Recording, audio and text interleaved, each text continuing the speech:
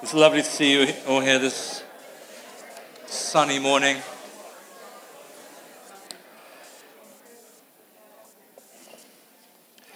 One of the remarkable things about this thing called Christianity is how it's passed on. How it's passed on from person to person and sort of from generation to generation, like almost like links in a chain. If you're here this morning and you have some kind of faith in Jesus, the very fact that you yourself call yourself a disciple of Jesus, a follower of Jesus, is not only a miracle of God, but it's also the result of the faithfulness of literally the hundreds and thousands of Christians, of followers of Jesus who've gone before you over the past 21 centuries. If you're here this morning and you call yourself a Christian, how is it that you came to believe in Jesus? Just take a moment and have a think back. How is it that you came yourself to believe in Jesus? Most likely it's because someone somewhere simply shared their faith with you.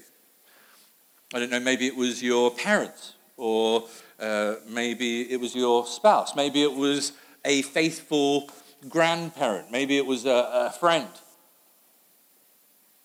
And then when you think about that, how is it that that person came to faith in Jesus?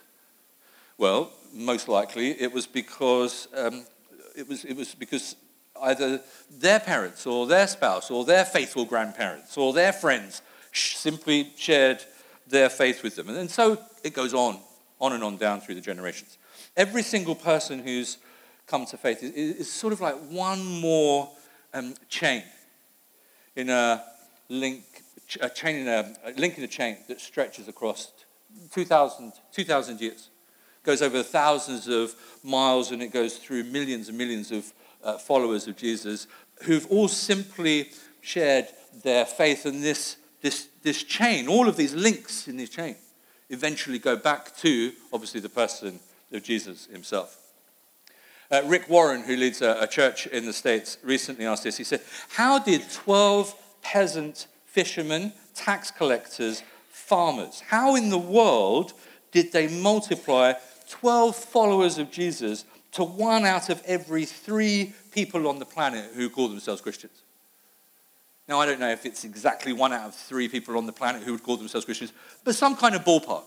There's a lot of people who would call themselves Christians, and it started being multiplied by these 12 pretty random guys. And if you think back to it, when you try and work out what was that about, well, a key part of it was the fact that those guys just simply shared their faith. They simply shared the story, the things that had happened to them. They'd met with Jesus. They'd seen Jesus doing these things. And they shared and they talked about the things that they'd seen Jesus do. They simply shared their faith. And by doing so, they just kept adding links to this chain. And for us as followers of Jesus here this morning, the question is, are we going to do what countless Christians have done before us? And are we going to keep adding links to this chain of Christianity?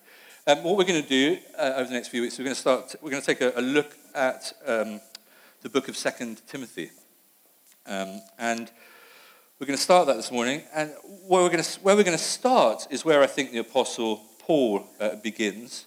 We're going to start talking about building a spiritual legacy. So if you've got a Bible, turn with me to 2 Timothy. Now, 2 Timothy is really, really hard to find. It's in the New Testament. It's not hard to find if you've got an iPhone. But if you've got a Bible, you might need to just use your index. 2 Timothy, starting in chapter 1, if I can read this. Paul, an apostle of Christ Jesus by the will of God, in keeping with the promise of life that is in Christ Jesus. To Timothy, my dear son, grace, mercy, and peace from God the Father and Christ Jesus our Lord. I thank God whom I serve, as my ancestors did, with a clear conscience As night and day, I constantly remember you in my prayers. Recalling your tears, I long to see you that I may be filled with joy. I'm reminded of your sincere faith, which first lived in your grandmother Lois and in your mother Eunice, and I'm persuaded now lives in you also. For this reason, I remind you to fan into flame the gift of God which is in you through the laying on of my hands. For the Spirit God gave us does not make us timid, but gives us power, love, and self-discipline. So do not be ashamed of the testimony about our Lord or of me, his prisoner. Rather, join with me in suffering for the gospel by the power of God. He has saved us and called us to a holy life, not because of anything we have done, but because of his own purpose and grace. This grace was given us in Christ Jesus before the beginning of time, but it has now been revealed through the appearing of our Savior, Christ Jesus, who has destroyed death and has brought life and immortality to light through the gospel. And of this gospel, I was appointed a herald and an apostle and a teacher. That's why I'm suffering as I am. Yeah, this is no cause for shame, because I know whom I have believed, and I am convinced that he is able to guard what I have entrusted to him until that day. What you heard from me, keep as the pattern of sound teaching with faith and love in Christ Jesus. Guard the good deposit that was entrusted to you. Guard it with the help of the Holy Spirit who lives in us. You know that everyone in the province of Asia has deserted me, including Hardword and Hardword. May the Lord show mercy to the household of even Hardword, because he often refreshed me and was not ashamed of my chains. On the contrary, when he was in Rome, he searched hard for me until he found me. May the Lord grant that he will find mercy from the Lord on that day. You know very well in how many ways he helped me in Ephesus. You then, my son, be strong in the grace that is in Christ Jesus. And the things you have heard me say in the presence of many witnesses, entrust to reliable people who will also be qualified to teach others. Now, 2 Timothy is one of a collection of 3 letters. There's 1 Timothy, and there's 2 Timothy, and there's Titus. And I think at least since the 1700s, they've been referred to as the pastoral epistles or the pastoral letters. And this name that they've been given, the pastoral letters, pastoral epistles, is because they were addressed to individuals who were commissioned to care for and pastor the churches that were being planted all over the place. And as you read through 1 and 2 Timothy, you read through Titus, what you see is Paul. These are kind of almost like his last words. What you see is Paul exhorting Timothy, exhorting Titus, encouraging Timothy, encouraging Titus to do the work of pastoring, to raise up other leaders, to teach healthy doctrine, to combat doctrinal error wherever it kind of springs up, and it springs up around here quite a bit, and to, most importantly, to extend the kingdom of God to other people. And what's happening in 2 Timothy is Paul is writing to Timothy, and he's encouraging him and equipping him to do the work of pastoring. And in particular, what he's encouraging and exhorting him to do is to pass on to others the faith, the Christian faith that he, Timothy, himself had received from Paul. Now, when you read some of the commentaries about 2 Timothy, some of the commentaries say that one of the key messages, the main message of 2 Timothy is an encouragement to Timothy to guard the gospel, to guard the good news of the gospel. And it's especially against this false teaching that was springing up and creeping into the Ephesian church in the first century. And certainly that's true. Guarding and protecting and defending the gospel is an important part of 2 Timothy. But I think it's only one part. I think the overall point of 2 Timothy, I think, is about extending the gospel. It's about seeing the good news not just guarded and protected. I think it's about seeing the good news and the gospel extended, seeing the kingdom of God extended. It's about passing on and sharing the gospel from one generation to the next. Remember, these are Paul's last words. So it's like he's saying, Timothy, take what I've taught you and pass it on to the next generation. Here he's handing it on to Timothy so that Timothy can pass it on. It's about building a spiritual heritage. And when we think about building a spiritual heritage, one of the questions I think for us today is, what kind of spiritual heritage are we wanting to build? As individual followers of Jesus, as a church, as a corporate family of believers, what kind of spiritual heritage are we wanting to build? Are we in a position where we're merely playing a waiting game with our faith? We're sort of, it feels like the culture is just like the culture is like a flood of septic, stagnant, stinky water that's kind of coming under the door of our lives.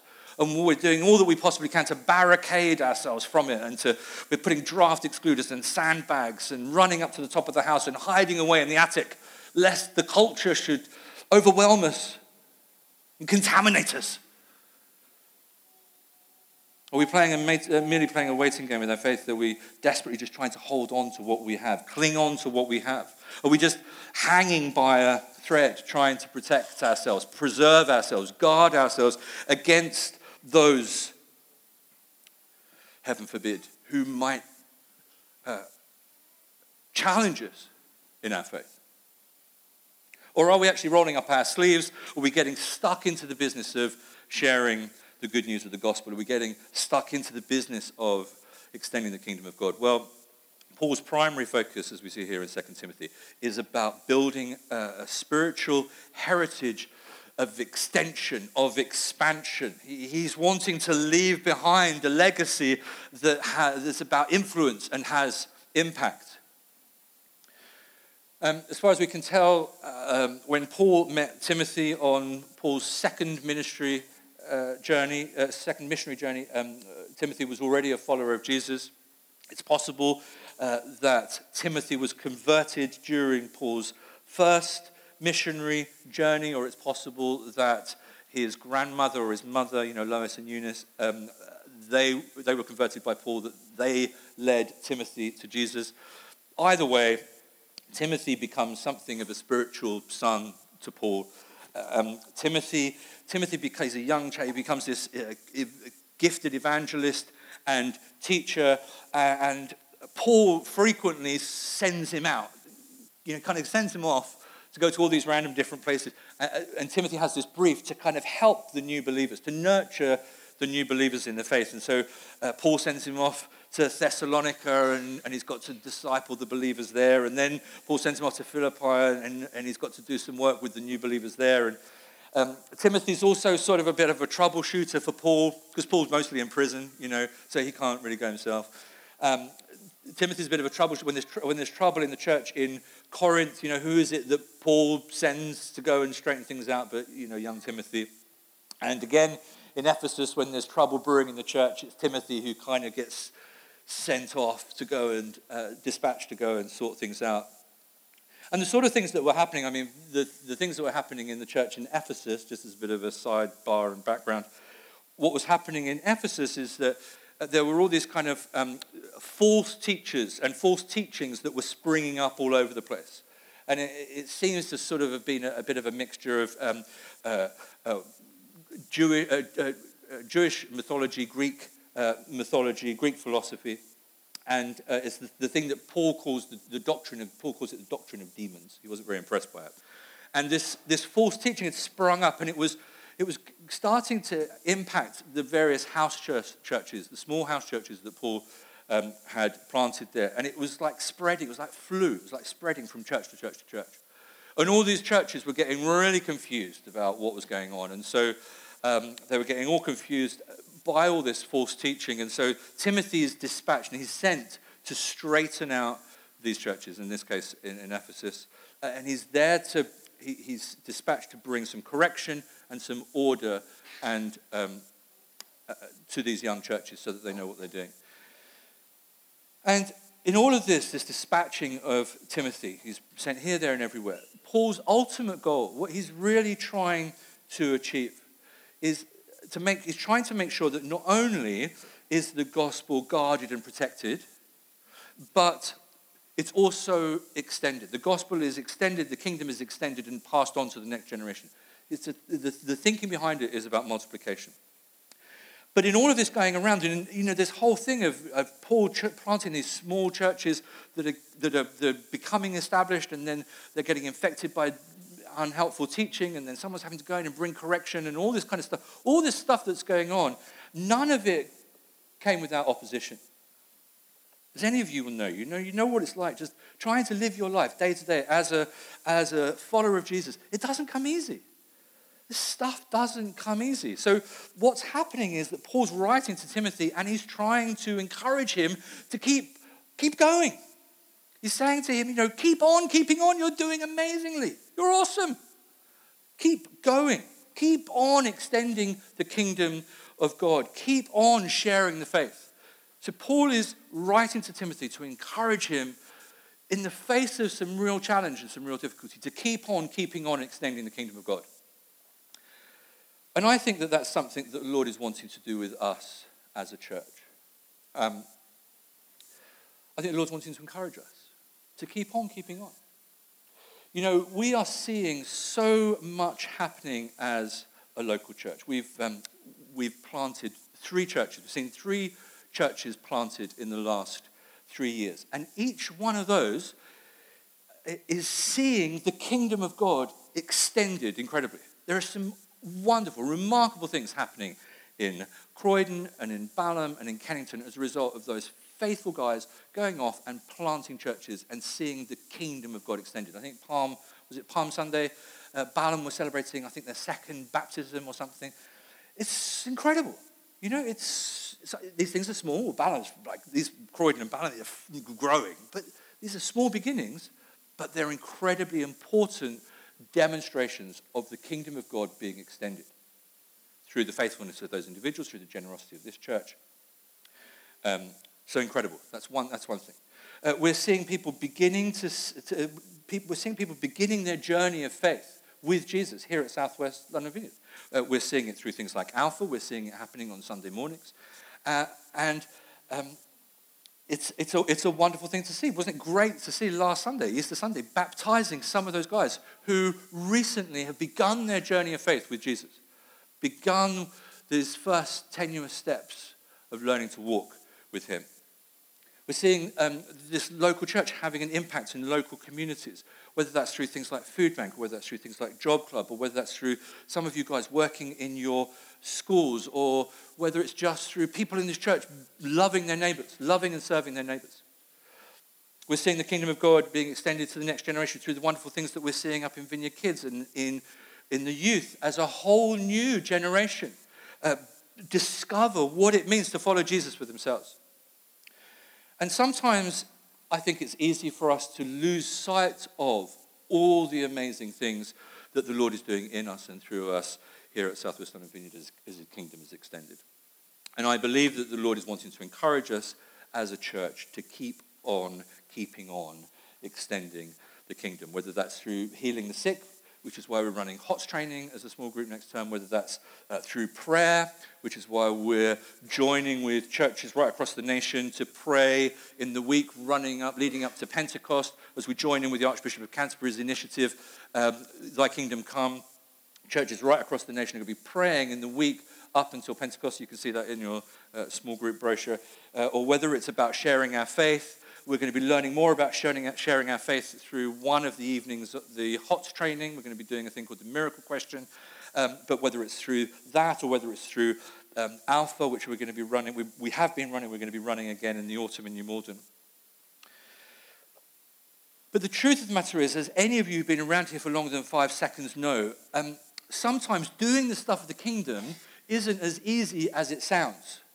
It sounds really simple, but doing the flipping stuff is hard. Some of us have tried to pray for the sick, and either nothing's happened or they've got worse. So we've kind of gone, well, I'm not very good at that.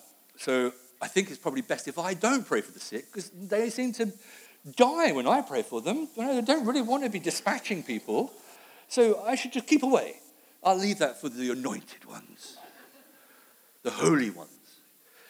Some of us have tried to share our faith. We've invited people to Alpha, and it's been a disaster, an unmitigated disaster. No one's come. They're not talking to us anymore because they think we're Jesus freaks. They buy us sandals for Christmas. Not there's anything wrong with sandals. And so as much as we'd love to keep on keeping on, we can so easily get discouraged. We can so easily get disheartened. So how is it, oh my Lord, that Paul encourages the young Timothy to keep on keeping on so that he, Timothy, builds and leaves a spiritual heritage? What has the Bible got to say to us that's going to help us to spur us on, to keep going, to keep doing the stuff, even when it feels like it can be really challenging? Well, what does Paul do? Did you notice when we were reading that passage, did you notice how many times he used words like remember, recall, and remind? First thing Paul does is he reminds Timothy of past blessings. And what are the past blessings that Paul refers to here in 2 Timothy? There are three things that Paul reminds Timothy of, and there are three things that will help him and help us to keep going, even when he feels like giving up, even when we feel like giving up. And the first is this: friends. 1 Timothy 3, Paul says, I thank God whom I serve as my ancestors, forefathers did with a clear conscience. As night and day, I constantly remember you in my prayers. I constantly remember you in my prayers. And what Paul's doing here is writing to Timothy, and he's reminding Timothy that he, Paul, is praying for him. That he, Paul, has got his back. That no matter how Timothy's feeling, no matter how challenging the situation that Timothy's in, Paul is constantly remembering him in his prayers. And do you know what? Nothing could be more important. Nothing could be more important than that. There is no act of love that's more significant, no gift of love that's more profoundly impacting than that we pray for one another. Luke 18, Jesus tells us in Luke 18 that we should always pray, we should never give up. And that's what we, as a church family, are to be doing for one another. We are to constantly remember. We are to remember one another constantly in our prayers. And if you're here this morning, if you've been coming to this church week in, week out, if you're part of a small group, if you've actually let us know who you are, right? Which is genuinely one of the reasons that we ask you to fill out a Connect card. Okay? It's so that we can connect, the clue's in the title, with you, right? That's why we do it. But if you come here regularly on a Sunday, if you're part of a small group, if you filled out a Connect card, someone here is praying for you, guaranteed. Someone here is praying for you. And that's one of the reasons that we come here on a Sunday. That's why one of the reasons being here on a Sunday is so important. That's why being part of a small group is so important.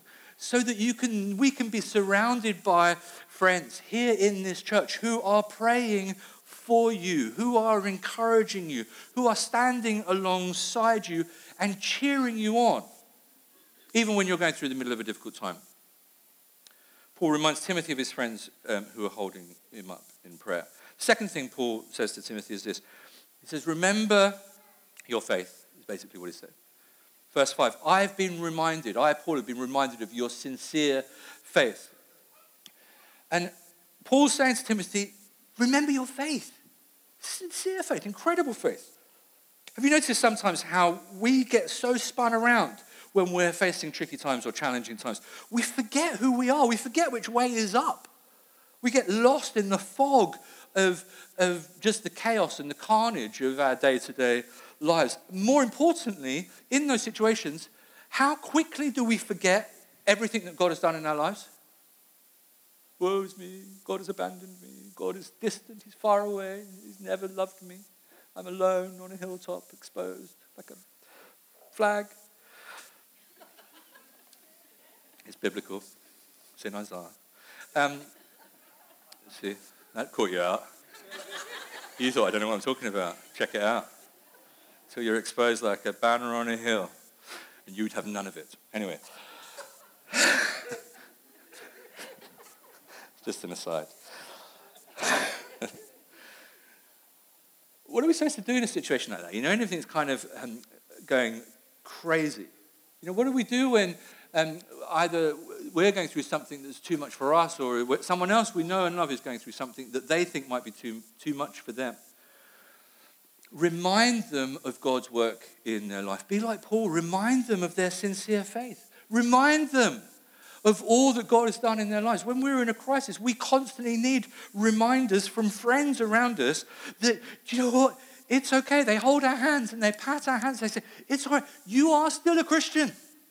It's like, I don't feel like it. No, you are. It's okay. You are still a Christian.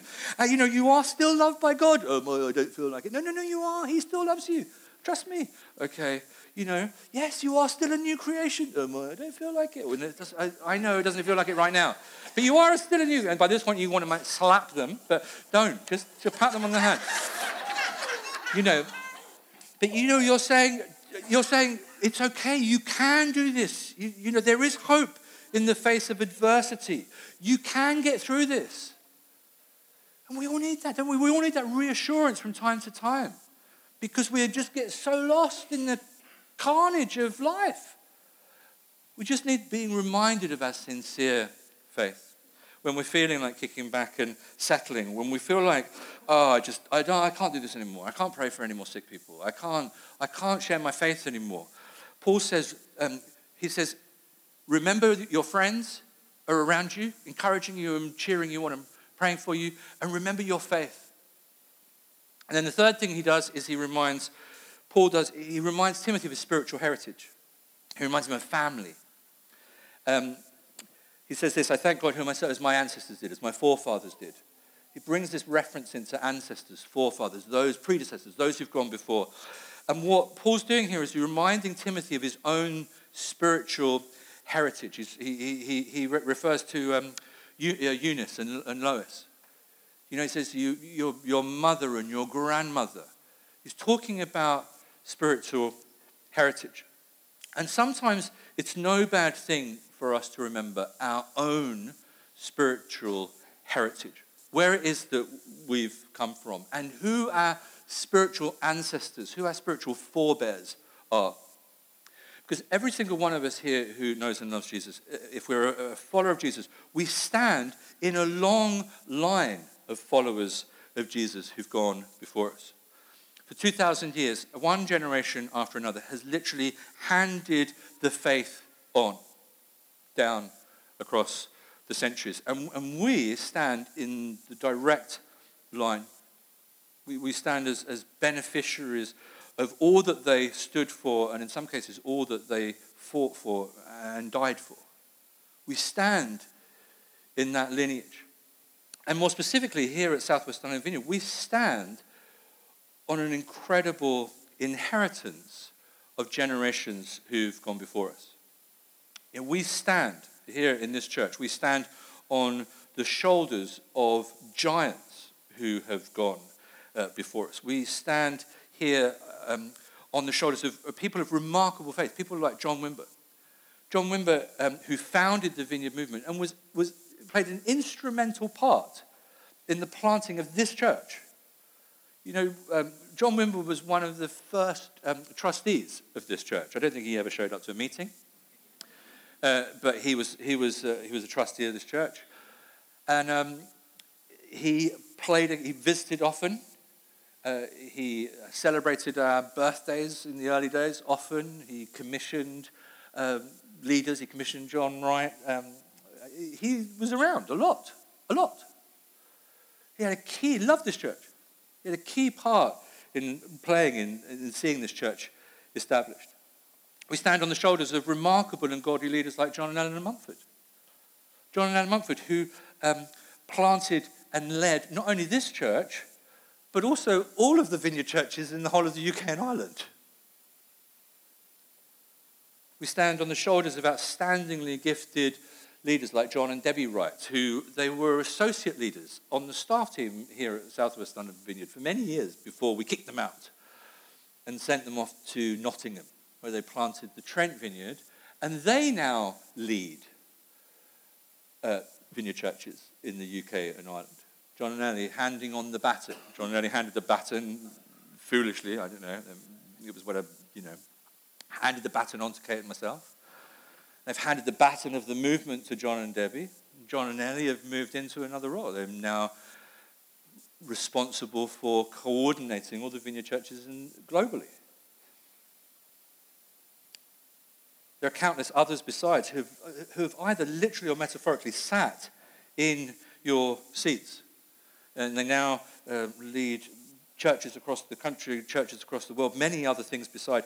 They faithfully kept on doing the stuff in season and out. What I'm saying is, if you're part of this church, you have a great spiritual heritage. And the Lord would have us continue to build on and further establish that heritage. So, Paul reminds Timothy of his past blessings, friends, faith, and family. And then what he does is he reminds him of the present realities. Have a look at 2 Timothy 1, 6 and 7. For this reason, I remind you to fan into flame the gift of God, which is in you through the laying on of my hands. For the Spirit God gave us does not make us timid. We are no longer slaves to fear, but gives us power, love, and self-discipline. And the gift of God that Paul's referring to is the gift of the Holy Spirit. Paul is simply saying the Holy Spirit doesn't produce in us cowardice or fear. The Holy Spirit doesn't produce in us a desire to kick back and to settle and to be passive and to sit around doing nothing. Whenever we see ourselves at risk of settling or giving up or laying low when it comes to things of the kingdom, when we see ourselves getting that way, that's the exact opposite of the very thing that the Spirit of God is wanting to produce in us. The Holy Spirit is trying to produce in us boldness and confidence and power to bear witness as we see the kingdom of God advance. The Holy Spirit is trying to revive in us. That's what I think he's doing with us as a church. I think the Holy Spirit is trying to revive in us something of the pioneering spirit of the vineyard that says everyone gets to play. When the vineyard came on the scene, I know it was like not unheard of. Like, what? It's, the guy up front in the shiny suit or the dress.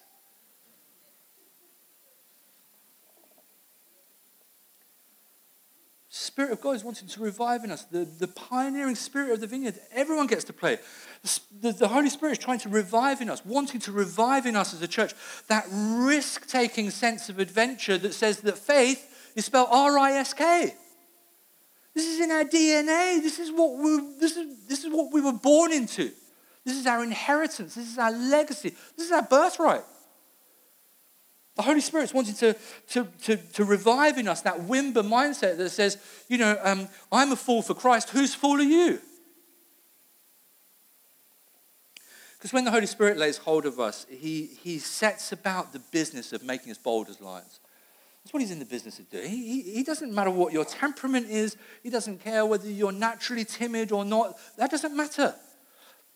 In the things of the kingdom, the Spirit of God wants to make us confident and bold. What was it that turned 12 peasant fishermen, tax collectors, farmers into powerhouses? It was the Spirit of God. It was the Holy Spirit. Do you see the difference the Holy Spirit makes in the lives of people in the New Testament? The Apostle Peter, on the night that Jesus was tried, he was ashamed of Christ. He was ashamed of associating with Christ. He denied knowing Jesus 3 times to a servant girl. And then after the day of Pentecost, after he'd been filled with the Holy Spirit, Peter becomes like a flipping lion. The Holy Spirit transforms us. It's the Holy Spirit who gives us the boldness that we need to share our faith, to heal the sick, and to get on with doing the stuff of the kingdom. And that boldness is something that the Spirit of God gives as a gift. That's certainly true. But do you see what it says here in verse 6? It's something that we have to fan into flame. Paul writes to Timothy, says, fan into flame the gift that's been given to you by God. The gift is given by God, but we fan it into flame. In other words, we've got something to do with whether or not the Holy Spirit produces power in us or not. We can't just simply sit back passively saying, well, God knows where I am. He knows I'm here. I'm sat in Starbucks. I'm drinking a Frappuccino and reading the paper. It's like, he knows I'm here. If he wants me to do something, just drop it in, I'll do it. Or, he knows I'm at home, sat in front of my 52-inch plasma sort of TV, watching, I don't know, whatever. If he wants me to do something, he can, he's God. He can make it happen. I'm not stopping him. Well, according to Paul says, Timothy, fan into flame the gift of God. And he's saying that to make sure that the flame, the fire of the Holy Spirit burns bright in his life. It literally is. It's billows. It's Bear Grylls lighting fire, fire, and you know how they all stand around and go like that, and eventually go like that, and they go, right, fire. Oh gosh, you're not watching The Island? No, don't watch The Island. It's terrible. It's so rude. Anyway, fan into flame the gift of God to make sure that the gift that God has given us is burning bright in our lives, and that's on us. God's part is to give us the gift, our part is to fan it into flame. And that's what we need to be doing. So let's get praying as a church. Let's get praying. Lord, set me on fire. Set me on fire. Lord, today with my family, set me on fire. Lord, at work, with my utterly pagan friends, my non-Christian colleagues, or my parents, or my sister, or my brother, set me on fire. Fan it into flame. No matter how dull we feel, no matter how much our spirituality feels like burning, dimly burning embers, let's cry out for the breath of the living God to fall on us and to breathe life into those embers. And let us fan those embers into flame. How do we fan? How do we go about fanning? Well, certainly a key part of it is through prayer. It's both intercession, it's through crying out to the Lord, Lord, revive us, revive me. Fan the dying embers of the fire in my heart back into life. Another key part of it is through prayer, is through the laying on of hands. It's through the laying on of hands, which we'll do in a minute. We minister to one another. And by laying hands on one another, we are fanning the embers and the fire in one another's hearts. That's why being here, another way that we fan the flame, is by being here on a Sunday, by gathering together as the church. Just this very act, this very process, it may not feel like it, but trust me, sitting, listening to the word being preached, no matter how badly, the fire in your heart is being fanned into flame. Just by being here, just by showing up. And it may not just be for you. You may not just be here for yourself to get the fire in your spirit fanned into flame. You're here to fan the flame of other people. You see, so you being here fans the fire in my heart. Do you see? So that the fire burns brighter as a result of the fact that I've gathered together with you. That's why we do small groups. It's the same with small groups. You go to a small group and you get the fire in your heart fanned into flame. It burns brighter because you've been to a small group and you share that around, and everyone's fires are burning brighter. And those of you who haven't been to a small group for a while, how's that going, by the way? It's not doing your embers any good. You're not fanning other people's embers. You're not helping anybody either by not being there. Get into a small group. I need to finish. What am I saying? Oh, my Lord. What am I saying? I think it's time to get back to work. I think Jeb Bartlett put it, said, break's over. It's time to get back to the business of the kingdom. It's time for us to fan into flame the gift of God. Remember that you're amongst friends who you are praying for and who are praying for you. Remember your faith. Remember the sincere faith. Remember all the stuff that God has done in you and through you, and that God has brought you safe thus far. Remember your family. Remember your spiritual heritage. Remember where we've come from and who's gone before us, and on whose shoulders we stand, so that we've got a phenomenal view. And let's get out there and do the stuff of the kingdom.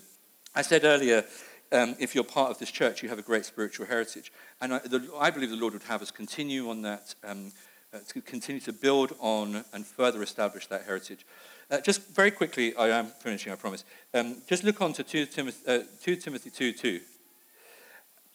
And just look at how it is that Paul encourages Timothy to continue the legacy, to continue to build on the lineage.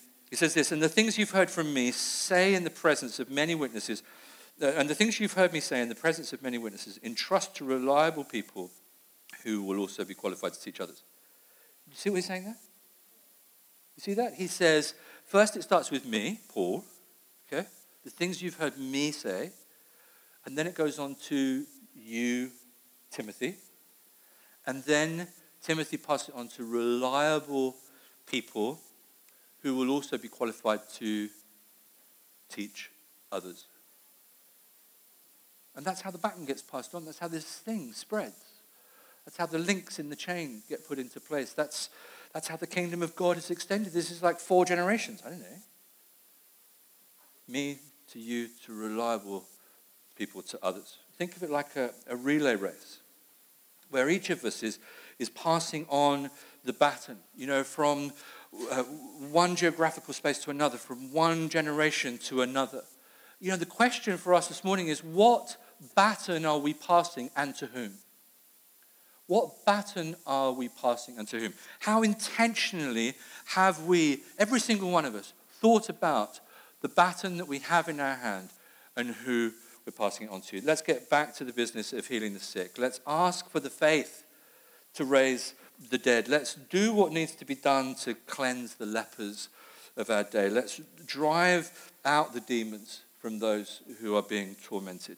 Because every single one of us in this room, we have received so much, so freely. It is on us to freely give that all away. Why don't you stand and we'll pray for one another.